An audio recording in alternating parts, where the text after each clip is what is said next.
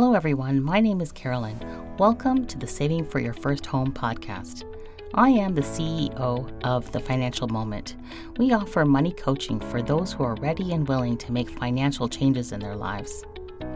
For the most of us, there comes a point in time where we think to ourselves, it would be really nice to own property.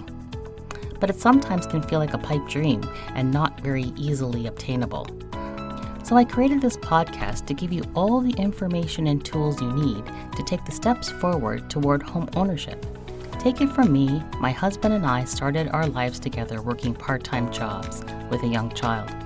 Fast forward through many hiccups and failures, we stepped our feet into our very first home. For us, it was a pile of dirt, but eventually our family home was built on that dirt. Now we are in the midst of growing our investment property portfolio.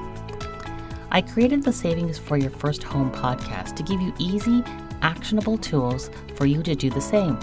If you have that same gut feeling that I did and want to create a life for yourself and your growing family, but don't know where to start, you are in the right place. Let's do this.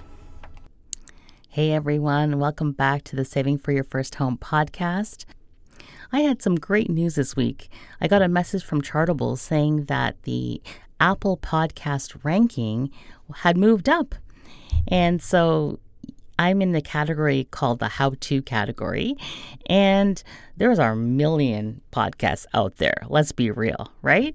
And so anyway, I took a look at the chart and I couldn't believe that on one day this week, we ranked 29th, which is top 30. Not bad. But then a couple days later, we ranked at 19. Top 20. Can you believe that? I am so excited.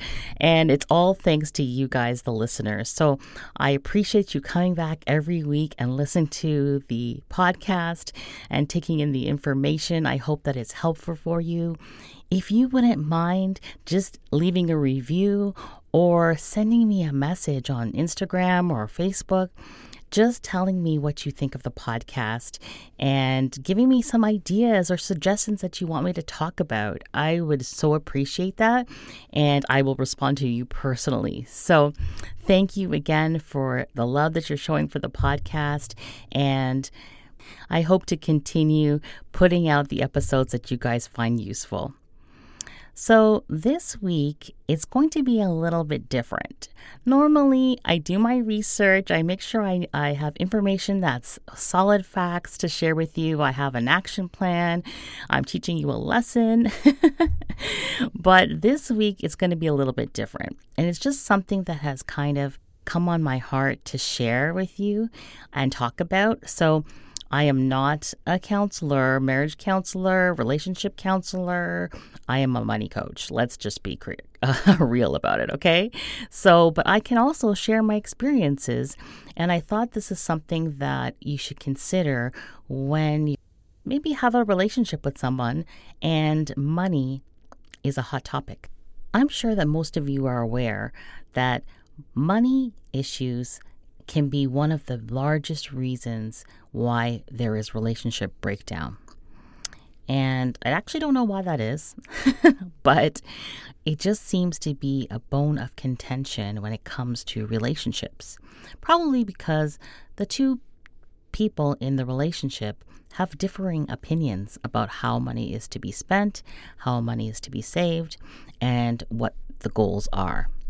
So I thought we kind of just chat about conflict resolution when it comes to money issues. So what I've noticed is that there's a couple different ways that people treat money when they're in a relationship. And one common one is if there is constant discussion about money and there's a disagreement, sometimes the answer that they think works for them is to just divide everything down the middle. You make money, I make money, we pay equal amount of bills, and whatever's left is for us to spend. Now, it sounds like a fairly good theory. I mean, why would there be anything wrong with that? Well, the long-term planning can be a problem because how can you long-term plan when the remaining of the money after the bills are paid is spent on quote-unquote whatever, right? There's power in numbers. There's power in working together for a common goal. And so when you split the money in half, first of all, you lose purchasing power. You create a credit score that could be differing. Someone could have a saving habit and the other one could have a spending habit. And so now your credit scores are different. So if you try to come together to perhaps purchase a home, you're going to have a problem because you're not on the same wavelength. You're not on the same credit score, and you probably don't have the same amount of savings. Another problem with this method is that what if one person in the relationship loses their job?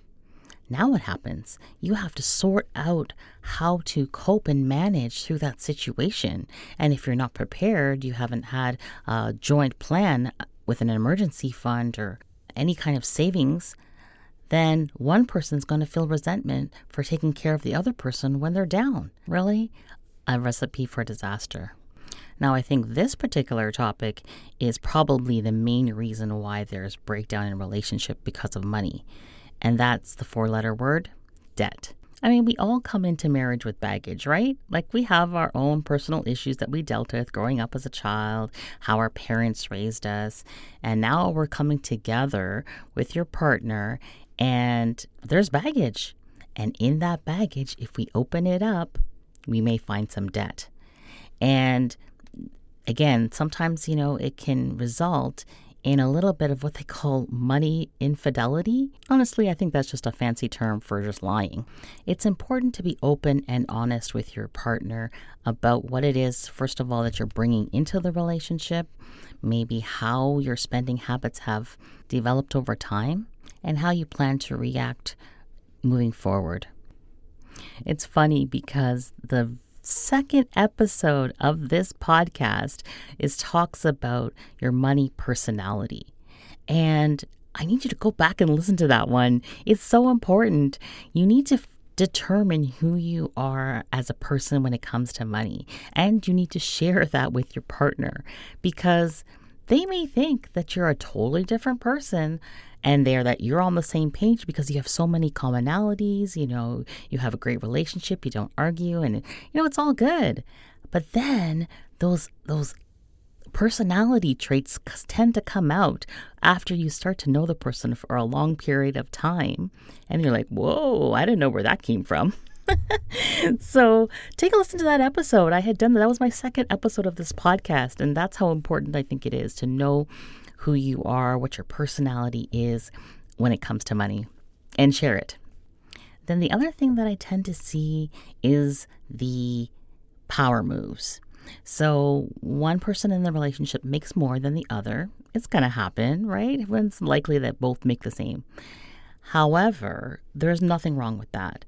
What happens is if the person that is making more money feels that it entitles them to have the money-making decisions, that is where there can become problems in the relationship. If things are above board and you're discussing what your money goals are, you're both on the same page, who makes what is irrelevant.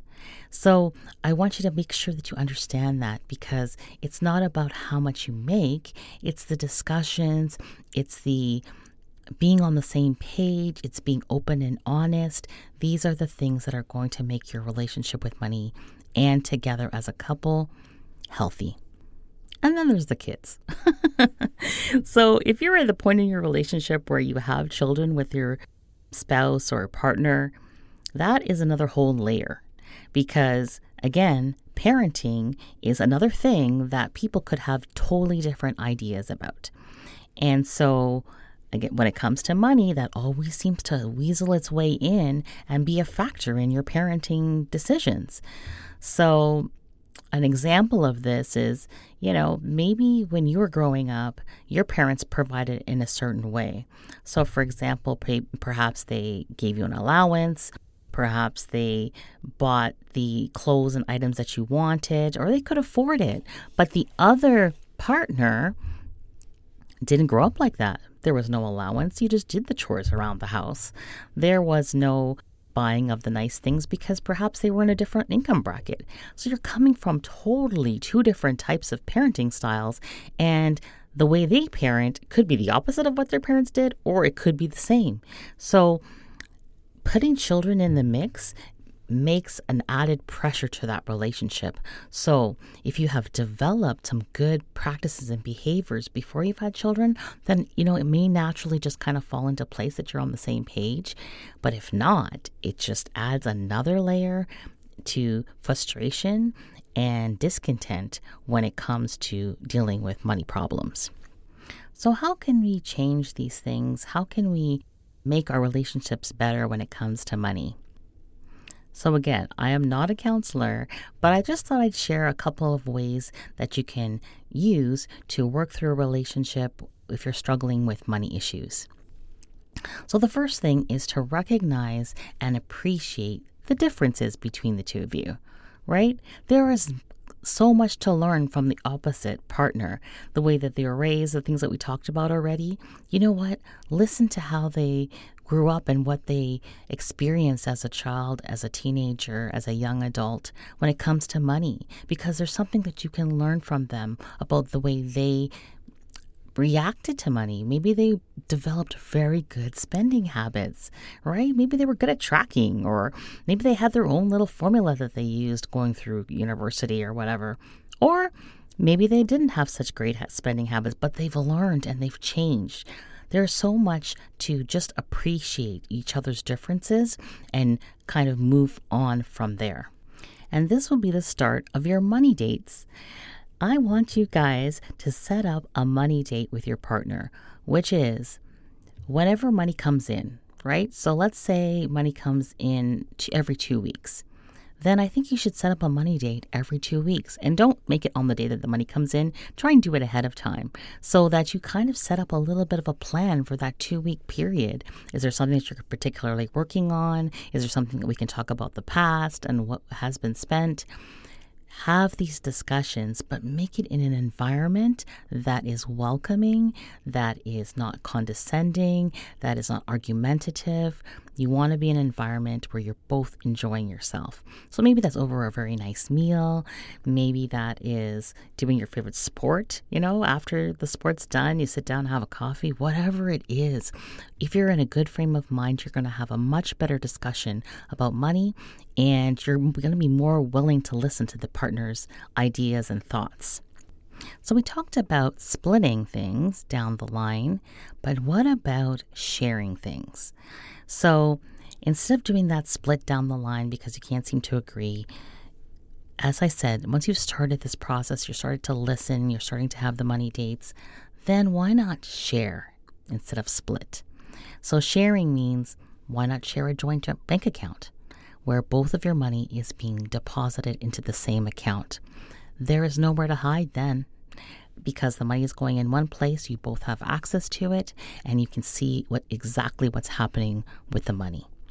So I just forewarn you when you're creating a joint account that it is full access for each person.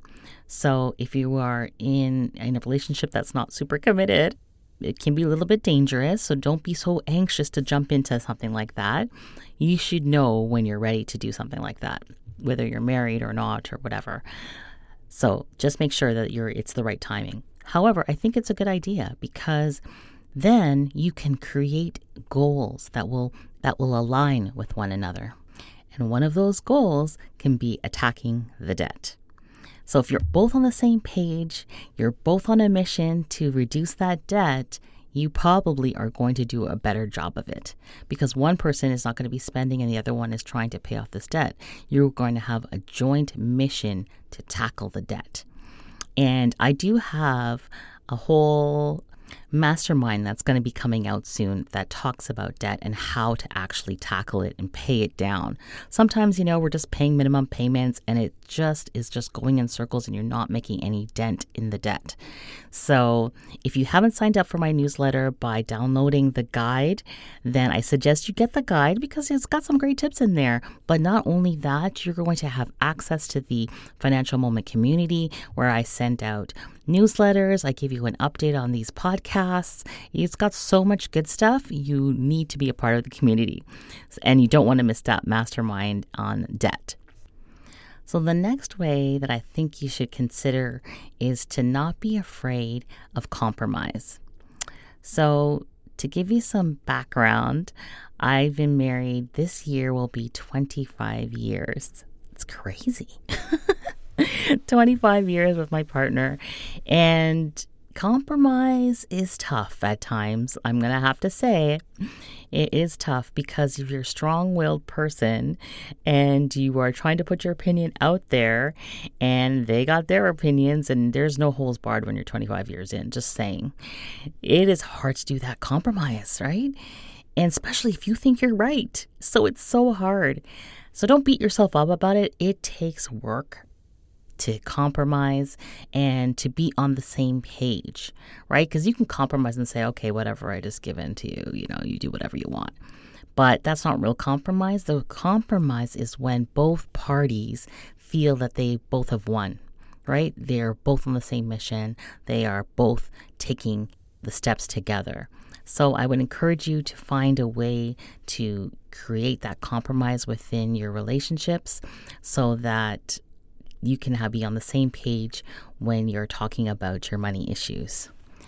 And so for those of you that don't know, I am a money coach. So coaches are there to cheer you on, give you the stern discipline sometimes that you need, and direction. So don't hesitate to reach out to me. I offer a 30-minute session where we just chat and talk about your personal situation, what it is you want to accomplish, and then we walk through my plan.